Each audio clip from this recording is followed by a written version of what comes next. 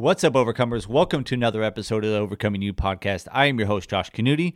If you haven't done so already, please hit that subscribe button. It is simply the best way that you can help support this podcast. This episode of the podcast is brought to you by Onnit. Onnit is a health and fitness juggernaut dedicated to delivering total human optimization to its vast customer base of athletes, thinkers, fitness gurus, and entrepreneurs. Through a wide array of products and supplements, Onnit combines cutting-edge science, earth-grown nutrients, and time-tested strategies to help people reach peak performance. Listen, they got everything. They have vitamins, they have supplements, they have some amazing training programs that you can do at home and follow along. They have this awesome vitamin D spray that I hear on the news that can help fight COVID and coronavirus during this time. So go to onnit.com/OCY and save up to 10% on all of your purchases. That's onnit.com/OCY. ONNIT.com/OCY. My guest today is Dr. Judson Brewer, psychiatrist, neuroscientist. He is the Director of Research and Innovation at Brown's University Mindfulness Center, and he is also the Associate Professor in the Behavioral and Social Sciences at Brown's School of Public Health in Psychiatry and Brown's Medical School. He is also the author of one of my favorite books, or one of the best books when it comes to addiction or rewiring the mind, titled The Craving Mind. And in this book, he talks about how to stop doing something you don't want to do and start doing something you have always wanted to do, whether that's quit smoking, quit an addiction, or start working out, or stop negative thoughts, or stop a bad behavior and start a good behavior. It encompasses anything and everything. And we talk about that on this podcast. And it's so cool because he's one of the few people that has a firm foothold in both the hard sciences, as far as psychiatric and neuroscientists, literally how the mind works, and then also, quote unquote, the soft sciences of mindfulness and meditation. And he brings them all together on this podcast.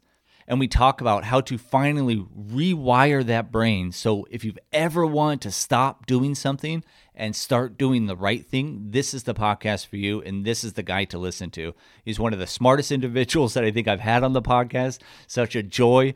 And it was just a real honor to talk to him and have him come on this podcast and help us through this time and through the things that we want to stop doing and start doing. So please welcome this amazing Dr. Judson Brewer.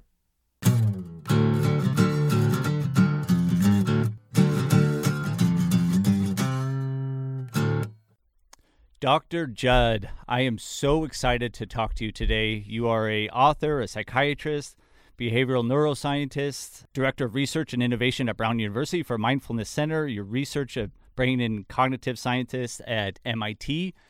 And I'm just so excited to talk to you because I think you're one of the few people out there right now that has a foothold in kind of hard science and then also in soft science as far as like mindfulness and meditation. So I'm really excited to talk to you. And I know you've been on a whirlwind circuit. So you've been talking to everybody and kind of helping us out through this coronavirus, this COVID-19, helping us out with anxiety and everything in between. So I just appreciate your time. Before I get to the questions and you giving yourself and your knowledge to our listeners, I wanted to once again give my gratitude and thank you for everything that you're doing. But I also wanted to ask you personally, how are you doing as a psychiatrist, as somebody that's in this field, watching this on the front line? How are you personally doing? Are you doing okay? Well, thank you for asking. And I would say, yeah, I was surprisingly, I don't know if it's surprising, but everything's surprising right now. Yeah. I was really inspired to kind of lend a hand, not in a, you don't want me intubating patients. I haven't done that in decades. But actually just started putting out like 5-minute YouTube videos. I did that for like 4.5 weeks, just as a way to kind of use the energy that I was noticing coming up and seeing all the suffering out there to pitch in. So that's actually been very therapeutic for me, just to, do a 5-minute video on why we get addicted to the news or to, worry or whatever. So thank you. Yeah, I'm doing okay. Good. Glad to hear. So I got to be honest, I have, not to call myself Nostradamus or anything, but as soon as this whole thing really started to pop off and started to become a pandemic, I felt like I was in front of a bridge that was out, and I'm waving my hands of this mental health. And I had this bus full of Americans, a bus full of the world kind of flowing straight for this bridge that is out called figuratively mental health. And now all the statistics and everything are kind of going in that direction. And I'm scared about what's going to happen. That's not to diminish the effects of coronavirus. That's not to diminish anyone that's been affected personally or had a family member. But I fear that the negative halo effect of this coronavirus when it comes to economics, when it comes to mental health, may be bigger than we think. And some of the statistics coming out already are, the disaster distress helpline is up 891%. The Journal American Medical Association just put out an article on April 10th indicating the suicide mortality of coronavirus. It's like a perfect storm. Domestic violence is up in Chicago 14%, in Dallas 20.3%, in LA 12.4%. So during this time of this anxiety coronavirus pandemic, I feel like our mental health may be suffering, and I feel like we need to do things now to help relieve that worry, relieve that anxiety. So from your perspective, what can we do now? And do you see that this could possibly have a real negative effect on our mental health? Yes and yes. I think we need to do something now. And if we don't do something now, I think it is going to have a negative effect. We see people kind of fitting this bimodal distribution. There's one population of folks when there's something big that happens where they learn and grow from it. And then there's another population where they, on the extreme end of that, get PTSD or traumatized by it. My hope is that we can actually help people understand some very basic aspects of how our minds work so that we can shift everybody toward that former, where it's like, okay, here's hardship, here's uncertainty. Oh, I'm seeing how my brain is reacting to this. Now I can actually work with my mind now that I know how it works. So that's where I'm hoping we can move. So right now you talk a lot about the bigger, better offer. And I think that kind of ties into our anxiety and our worry and whatnot. So do you want to kind of start with how that brain works and kind of then go from there on ways that we can better equip ourselves during this time to give us that bigger, better offer so we don't get in the spiral of negativity or the spiral of anxiety or the spiral of social contagion? Yeah, I'd be happy to. So basically we have, the oldest parts of our brain are based on survival. It's about helping us remember where food is and also remembering where danger is so we can avoid it. There are actually three key elements, a trigger, a behavior, and a result. And very simply put, if we see food, that's the trigger. We eat the food, that's the behavior. And then we get this dopamine signal from our stomach that goes to our brain that says, remember what you ate and where you found it. So that's, from a brain perspective, our reward. Same is true for danger. You see the danger, you run away, and then you live to eat some more the next day. So same learning process. This is evolutionarily conserved all the way back to the sea slugs. So very, very well described process. So that's our survival brain kicking in right now. But one thing we need to know is that on top of this is literally layered this neocortex, new brain, which is the literal translation. And that helps us survive in a different way based on information. So it takes information from things that happened in the past. It projects that information into the future and says, okay, I'm going to predict what's going to happen. Okay. Now we need accurate information, and we also need precedent for that to actually work. Well, we don't have precedent. 1918, I don't know anybody that's alive from, they're like, oh yeah, back in the 1918 pandemic, this is what we did, with our cell phones, right? So it's a very different world back then even. So nobody's really has precedent for this. And also we don't have a lot of information about, what's going to happen. Like, how long do we need to quarantine? How long do we need to do this and that? But that doesn't stop our neocortex from going ahead and trying to think and plan. But what that turns into with that uncertainty is anxiety, because we think of, what if this, what if that, what if this, what if that? And we start going through all these what if scenarios, which just turns into anxiety and worry, which ironically makes that thinking and planning part of our brain work less efficiently. It actually starts to go offline. Yeah. So that's the first thing to know is, like, here's a survival brain. On top of it's layered this neocortex. It plans for the future based on previous experience and based on accurate information. We don't have previous experience or accurate information right now, or we've got some accurate information, but not as much as our brain wants. I'm going to add one piece to that, which is we can prevent the spread of a virus through social distancing. But there's another thing going on here with regard to the mental health, which is the spread of affect or emotion, which is social contagion.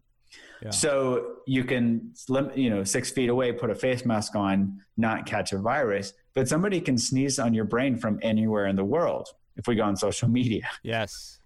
So our brain is saying, hey, go get information. We go on social media to get information. And then we're just walking through this sneeze fest of people panicking or speculating or trying to do the right thing where they're like, see something scary and they're like, oh, this is danger. I need to tell everybody about this, but it might not be accurate information. And then this misinformation, which is much stickier than accurate information, spreads like wildfire. And then everybody's freaked out. And then our thinking brain's really offline. So that's the first piece. Does that make sense? Yeah, for sure. Now, that's one thing that I wanted to ask you. So I think everybody intellectually knows this, but maybe we don't feel it in our heart. We know that we should not be on the news channel 6, 7, 10, 12 times a day, but we still do it. We know that if we eat that cake every single day, it's not going to make us feel good, but we still do it. So how do we counteract that right now, especially with this, like you said, with the social contagion and with everybody having an opinion, but there's only a limited amount of facts. How do we stop ourselves right now from doing that? How do we go on like a news diet when we are so drawn to it? Yeah. Well, let's start with the news and then we can talk more broadly about how not to get locked into bad habits. What did I hear? The quarantine 15, where people are worried about gaining weight. So with news, if you go on the news, right? And there's not a big news story, not a big news story, not a big news story. And suddenly there's this big news story that hits. Well, that sounds a lot like you go to the casino, you pull the slot machine, and suddenly you win the jackpot. So if we're going on the news all the time or going on social media all the time to check if there's something up, we're actually setting ourselves up for the stickiest type of reinforcement learning, which is called intermittent reinforcement, just a fancy term for random rewards. Mm-hmm. But this is what gets us coming back to play the casino. So basically, the news cycle is kind of like a casino, and if we don't know that, we're inadvertently, playing. We're actually paying for it because we pay for these weapons of mass distraction that we keep in our pockets. Yeah. So that's the first thing to know, is just to understand, okay, this is really not helpful for me to go on the news all the time. And then we can do simple measures like, hey, check the news once a day, and don't save that checking the news for right before you go to bed. That's not a good idea. Yeah. So those are ways that we can start to actually work with, say, the news addiction that we might be developing. Yeah. And I think I want to push back just a little bit on that, and only because, and I'm speaking outside of my sphere of influence, but there's a study came out from, I think, Rebecca Sachs out of the neuroscience department at MIT, where she correlated when you are isolated and your brain starts to crave food and water. Well, when you're socially isolated, the exact same portion of the brain starts to crave social connection. And so I think that's maybe a reason why we go to our phone or go to the TV trying to get that social connection, but then we're inundated with all these things. So it's like a weird kind of like we're craving this, but then we get that, which is bad. And so it feels like this difficult loop to get out of. Yeah, I'm really glad you bring that up, because that is, if we can't identify what we're looking for, we might be looking, looking for love in all the wrong places. So if we're craving connection and we go on social media, how, is that real genuine connection as compared to like calling somebody on the phone or taking our dog for a walk or giving our spouse a hug? So I think if we can identify, here I'm craving that connection, how can I actually satisfy that need without getting myself addicted, and going on some, social media to me feels more superficial. Mm-hmm. And so it's like, well, I go on more and more and more because it's not actually scratching that itch, and that itch is just getting itchier now. Yeah. And I'll add one piece to that, which is on top of that, our brain is saying, hey, I need information. So there's that itch that needs to get scratched where it says, well, you usually get information on social media, so why don't you just go there again? So that just adds to all of this. Yeah. And I think you said something there, or kind of alluded to it, like I said in the beginning, and is that you are very adverse into mindfulness practices. And in a lot of your study, a lot of your research, you correlate the science and that together. Like I said before, I love the intersection of that. And I think that is where mindfulness really comes into play, which is understanding what's going on. But how do you do that for someone that maybe doesn't have a meditation practice, maybe isn't aware? How do you become aware in the moment? How do you start that first? It's a great question. So anybody, and you don't need a practice to become aware, suddenly we wake up to something happening and we're aware. So it's not like we have to go and buy the capacity to be aware at the grocery store. The more we practice it, the more we see, oh, this is what's happening, the more it kind of trains our brain to say, oh, it's a good idea to pay attention. And the way I like to start with this is, and this actually stemmed from some of our early research. We did a study with mindfulness training for smoking cessation. We got 5 times the quit rates of gold standard treatment. And we're like, wow, that's pretty powerful. Yeah. What's going on here? My hypothesis, probably my preconceived notion was that it was going to be these formal meditation practices that were ruling the day. Certainly those were correlated with outcomes, but more than that were these informal mindfulness practices as people were starting to map out these habit loops around smoking and able to work with those cravings in the moment. So there we started saying, oh, well, what is it that we can help people do right in the moment that they are, starting to get caught in a habit loop, for example. Yeah. And even designed 3 of these apps to study that, to see if it actually worked. And so basically, for anybody to become aware, it's the first thing I think of is just mapping out these habit loops. Like, whenever we wake up to the fact that something's happening, we're caught in a habitual behavior, for example, we can just stop for a moment and reflect on it. Like, oh, I'm caught in stress eating, or I'm caught in a worry habit loop, or I'm about to pick up a cigarette or whatever. We can just pause in that moment and trace it back and say, oh, what triggered it? If we can identify the trigger, great. If not, that's not actually the critical piece.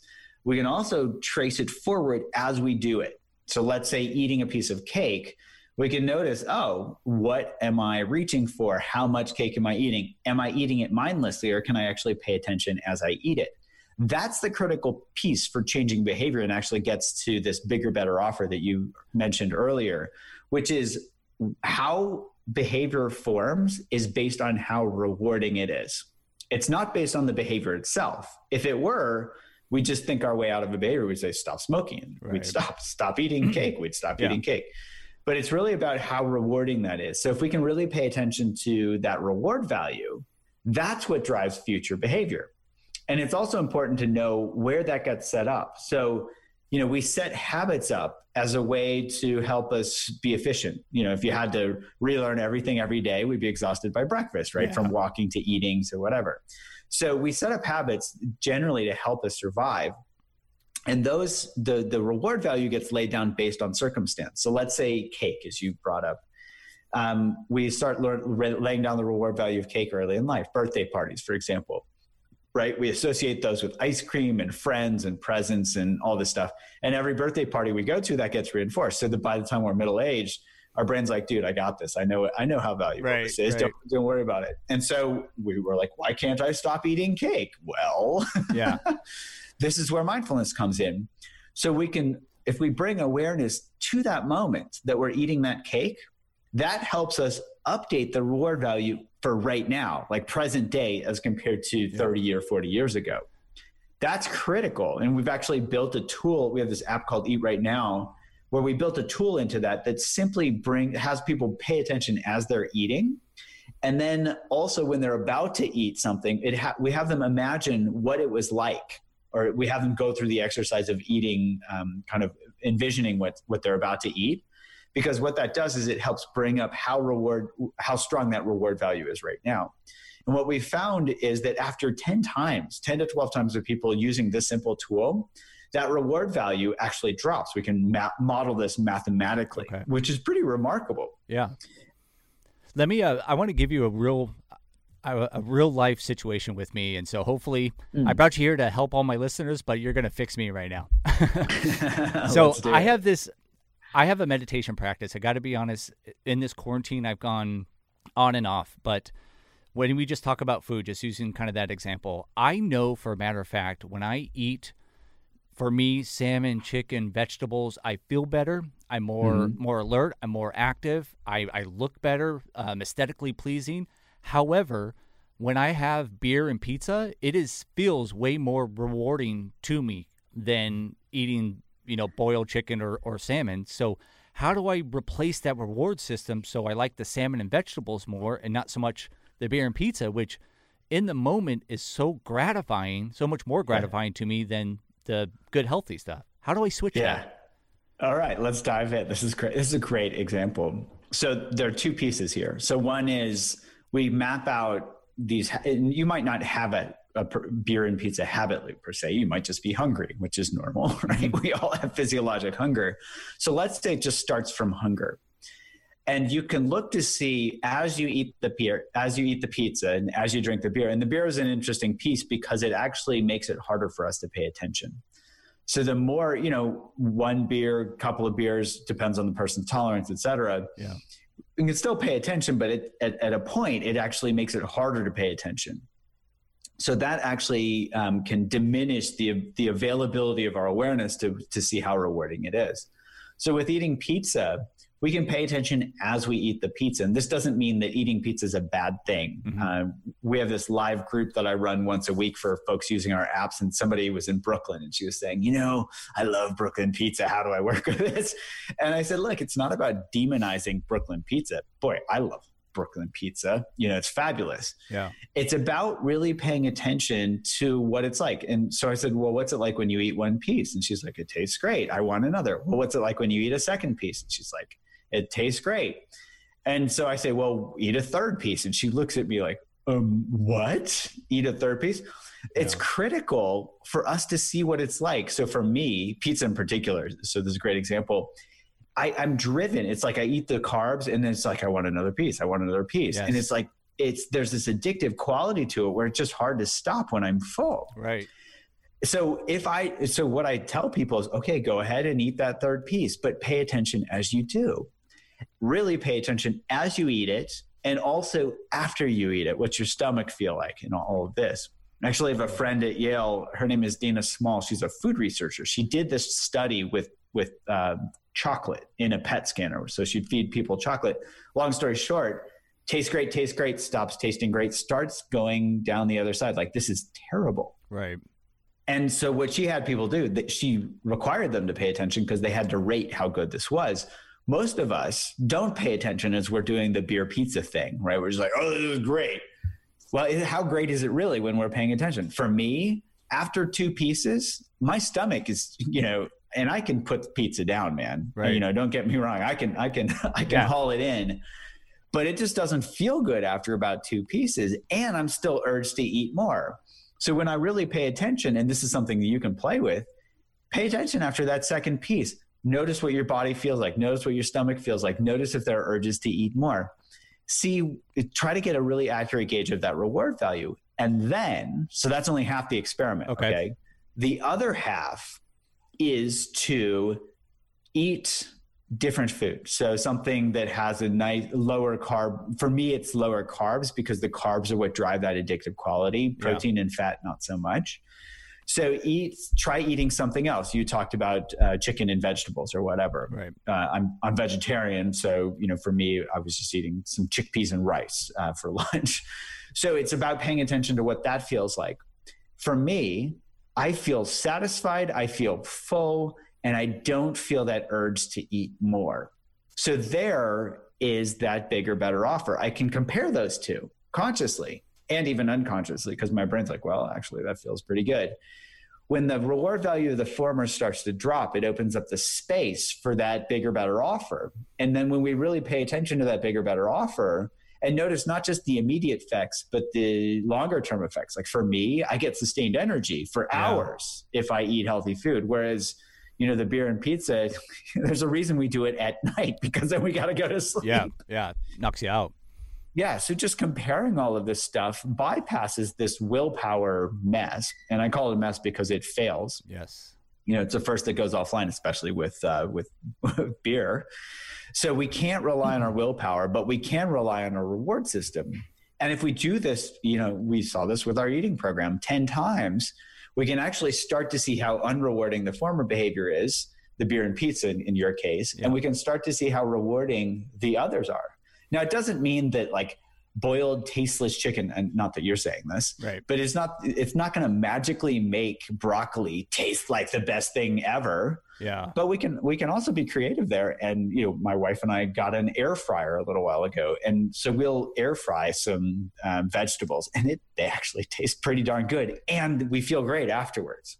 So that's your mission should you choose to accept it. Oh, I'll accept it. Just to play with that. Yeah. That's one thing that if there is a afterlife and a supreme being, that's the first thing I'm going to ask them. Why seems like all the bad things for you seem to feel and taste so good? So, but what I'm hearing, and I didn't think about that before, is because I knew that intuitively that the pizza and beer is not good for me, and I am not going to have that satisfaction or that energy in the benefits of the salmon and vegetables. But I didn't put it one step further out, which is, what will this lead to in an hour? What will this lead to tomorrow? What will this lead to down the road if I continue doing that? So that will reprogram my mind to be like, yes, this tastes good in the moment, but the long stem effects may not be as good.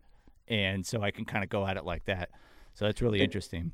And I'll just add one piece there, because even in the moment, we can really pay attention to how good is this really, right? Mm-hmm. So pizza might taste good, but if we add all of those things together right in the moment, right? If I eat 3 pieces of pizza, it tasted good, but the taste for that third piece wasn't as good. Yeah. And my gut bomb certainly doesn't feel good. So the composite value of that is actually lower than for me, for eating healthy food that actually keeps, makes me feel good right there. So I just want to highlight this piece. It's not just about thinking, and you're not saying this, but just in case anybody misinterprets this, it's not about thinking, oh, this is healthy food, this is not healthy food. We all know that. It's about feeling, because our feeling body totally is so much stronger than our thinking brain. Yeah.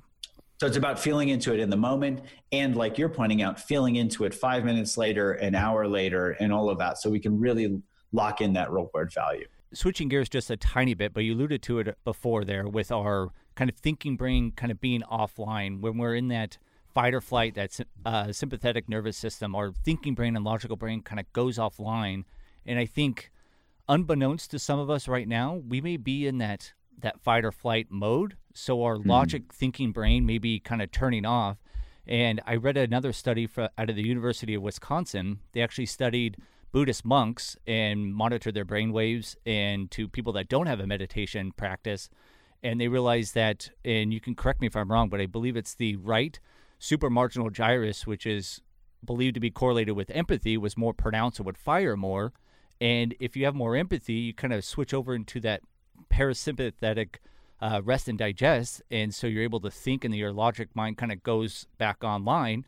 And the reason why I say that is maybe I'm just the only one, but in this quarantine, with my wife or something, I was a little bit more quick to snap and a little bit more quick to be curt. And I think it's because I was in that fight or flight mode. And so I didn't think through that logically, just like, hey, she was just asking me if I wanted water. What do you mean by that? And kind of snap. So what are some ways to kind of do a meditation practice, or kind of get grounded, or kind of release or that fight or flight response, kind of a little bit of relaxation, and allow us to kind of think a little bit more logically and have maybe a little bit more empathy during these trying times? Yeah. So, and you're probably talking about some of the studies that Richie Davidson's lab has done at University of Wisconsin. So I think some very simple things that we can do are just, I would say, first, notice what it feels like when we're caught up, And my lab's done studies with experienced meditators where we found a specific brain network called the default mode network that gets activated when we're regretting the past, worrying about the future, or getting caught up in craving for something, right? Yeah. And that manifests experientially because we feel contracted, right? That's why we named our app Unwinding Anxiety, because when we're anxious, we get all wound up, right? It feels closed and contracted. When we're closed, it's hard to think. And I love Carol Dweck's done a lot of nice work with growth and fixed mindset. I'm sure you're familiar with these. Well, when we're fixed in fixed mindset, we're closed down. We're not open to new ideas. When we're in growth mindset, we're literally feeling open. Oh, I'm open to new ideas. That's where that phrase probably comes from. So the idea, I would say, first is to recognize, oh, here I'm feeling closed, right? Just so we can calibrate the system. Oh, here I'm feeling open. And we can start to see the cause and effect relationship between certain things. Like, so if I'm worrying about things, does it make me feel closed? Typically, yes. Yeah. Okay, that's good information to know. When I am feeling compassionate, or when I'm feeling connected, or when I'm feeling curious or kind, or when somebody's kind to me, what does that feel? Closed or open? It feels more open. Yep. So simple practices we can do are to first recognize, what leads to openness, and we can, practice some kindness, practice some compassion, practice some curious, be curious. And other things we can literally do to set the stage for that is to simply take a few deep breaths, right? Conscious breaths. Now, for some people, especially with this being a respiratory virus, that might be a bit of an anxiety-provoking zone. Sure. To pay attention to our breath. So here we can do things like simply paying attention to our feet and just ground our awareness in our feet for 10 seconds. It's like, oh, what do my feet feel like right now? Let me just wiggle my toes. Oh, what does that feel like to wiggle my toes? And then even bring some curiosity in, like, oh, which foot feels warmer than the other foot right now? Is it my right foot or my left foot? And that kind of awakens some of our curiosity. Yeah. It doesn't matter which foot is warmer or if they're the exact same temperature, but that opens, it's like, oh, it opens us up, and it literally can ground us so that our thinking brain can come back online and do what it does best, think. Yeah. Yeah. I've said this before, but I had a bout with depression. I got really, really dark there for a minute, but this is why I will always praise psychologists, psychiatrists, and therapy, because this was a quintessential example of someone that really cared about their job and really understood the individual. Is that the first therapy session I went to, I grew up, you don't go to the doctor, shut up, willpower, pull yourself up by the bootstraps, you don't ask for help type of stuff.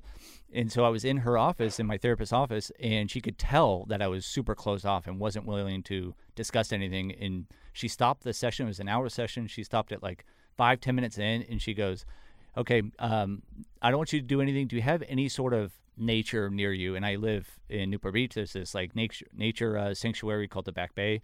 She goes, go out there and just walk out there. If you can do it with your bare feet, and then just look at each foot as you step. And what I realize now, and kind of what you're saying, or what I believe you're saying, is it's grounding you to the present moment. Mm-hmm. And it's virtually impossible to have anxiety or depression when you're in the exact moment, focusing on the breath, focusing on your feet, on your hands, which one's warmer, which one's cooler. So it's a really good grounding way to kind of stop that mental negative loop that may be happening. So I love that. Yeah, that's great. And why can't you have anxiety when you're paying attention to your feet? Because anxiety, almost by definition, is worrying about the future. And so, if you're just paying attention to your feet, you're not worrying about the future. You're kind of breaking that loop. Yeah. And that kind of brings us into the thing that I wanted to talk to, and not only for myself, but once again, I believe, in my opinion, for the entire world, which is every single person on the planet, and it can be debatable, but not with me, is addicted to this one thing, and that is thinking. That is our thoughts. And if you don't figure out how to control those thoughts can put you in the worst depths of despair that you've ever seen before in your entire life. However, it can also put you in the most joy possible. So I know it's a big, broad kind of subject to talk about, but one thing that I wanted to ask you is that, with kind of some of the mental health going in the wrong direction from statistics, when you start to get into that negative loop or those negative thoughts, how do you stop that? Because once again, going back to that pizza and beer, I know that me thinking these negative thoughts and caring about what I look like or caring about all that does not serve me, but I still go back to those negative thoughts. And maybe it's just me, but I can't figure out how to kind of stop that in its entirety or how to kind of change that, because I seem to always kind of go back. I do really, really well, and then I kind of go back. I do really, really well, and then I kind of go back. So how do we get out of this addictive thought process that I think so many of us suffer from? Yeah, it's a really good question. So the first is to kind of know how our minds work, because then we can start to work with our minds.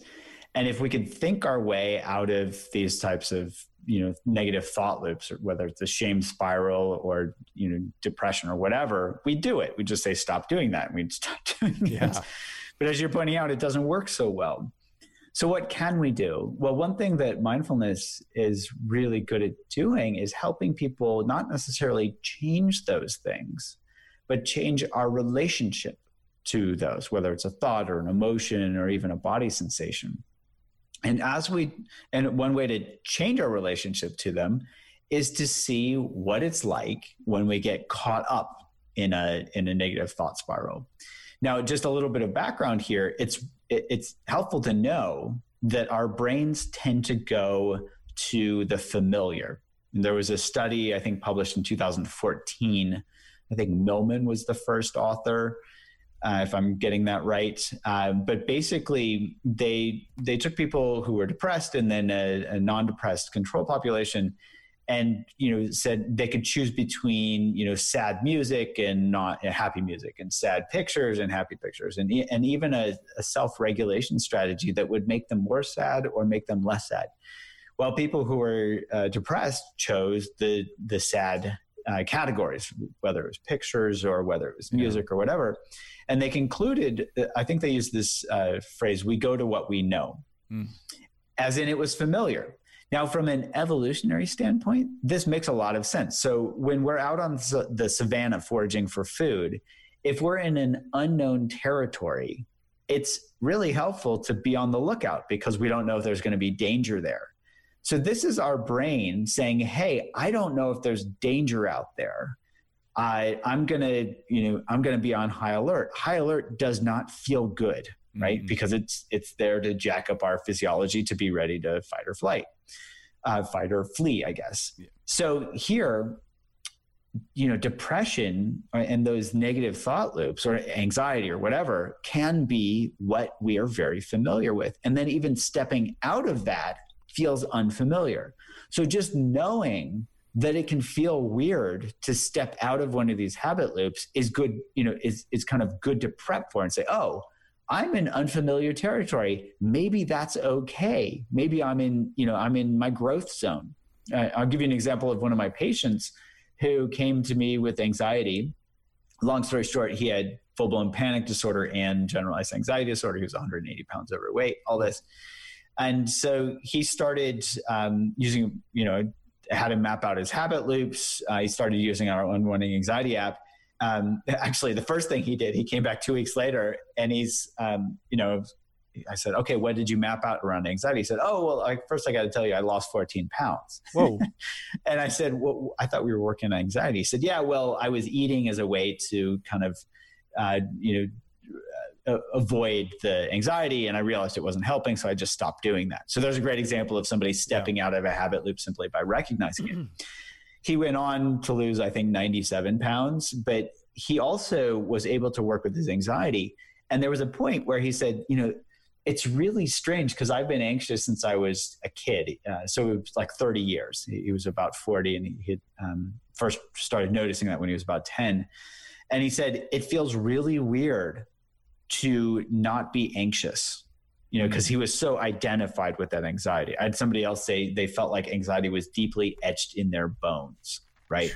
So that's how identified they were. That was the familiar for them. And he said, so we gave him some practices to specifically look for not being anxious as the unfamiliar place until that could become familiar for him. We use the analogy of, he might've been hanging out with some of his old high school friends, that was the anxiety. And, maybe they got into drugs or smoking or whatever. And he's like, maybe that's not the crowd to hang out with anymore. Time to move on.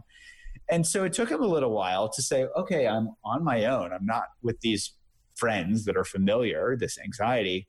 Oh, it's okay. Oh, it actually feels better. And now his new friend is calm and connectedness and kindness. And he calls himself 2.0. This is my 2.0. Mm-hmm. So it takes a while to kind of step out of this into a growth zone. But after a while, we can become more familiar. And then that growth zone becomes our comfort zone. And then we're in that, and then we're in a different place.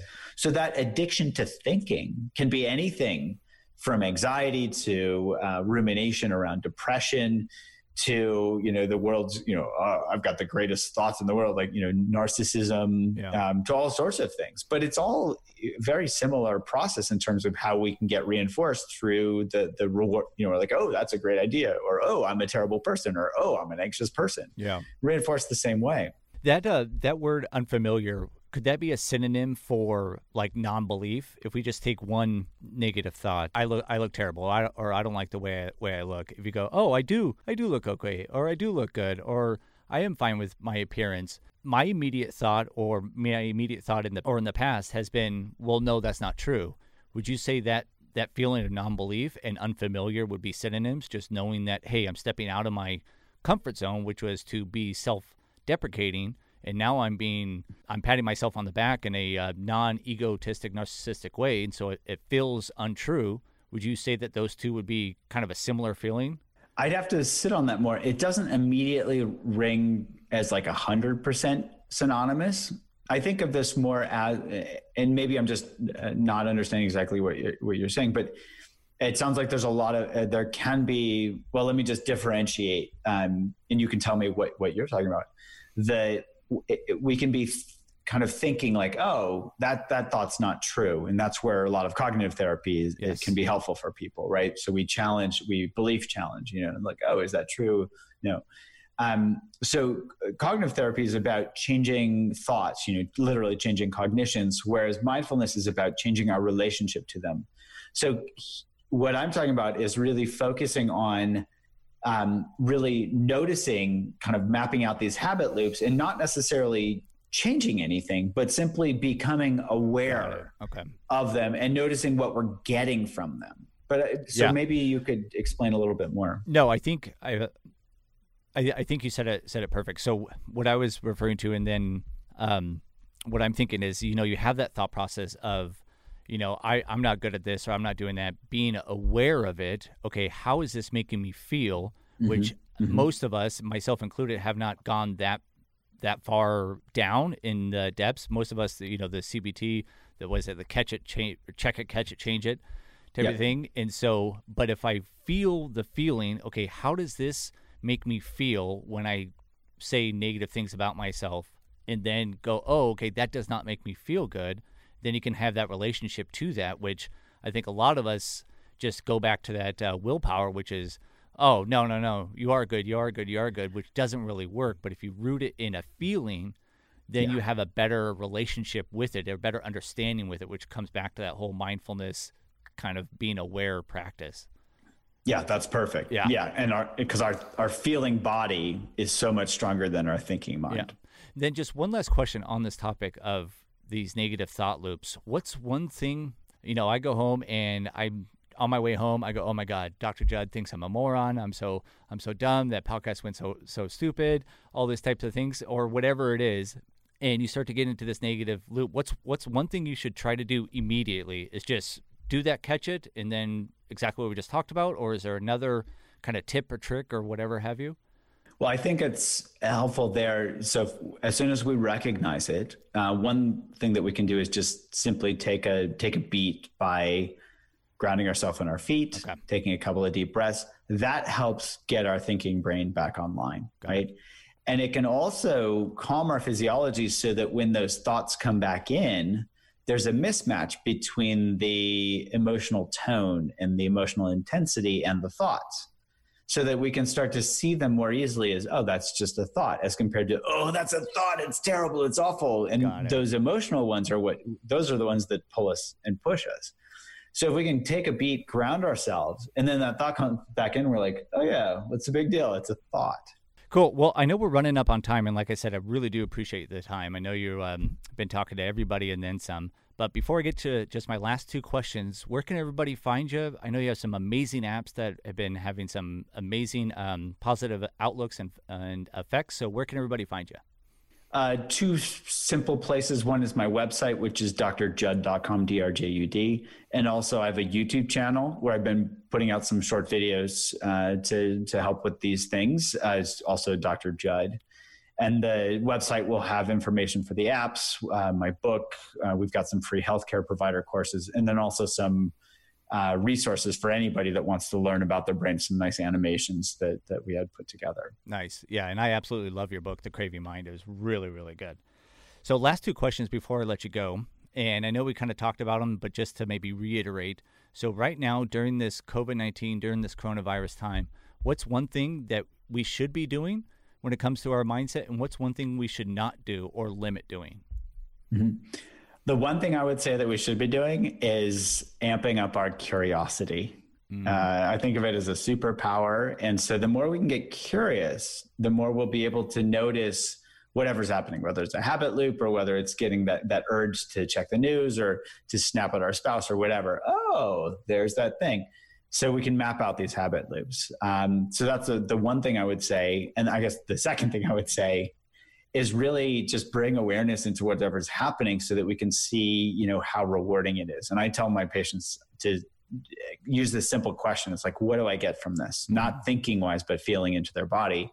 When they're worrying, what do I get from this? When they're snapping at their spouse, what do I get from this? When they're eating the beer and pizza, what do I get from this? And then just the last question, how does Dr. Judd build his self-worth?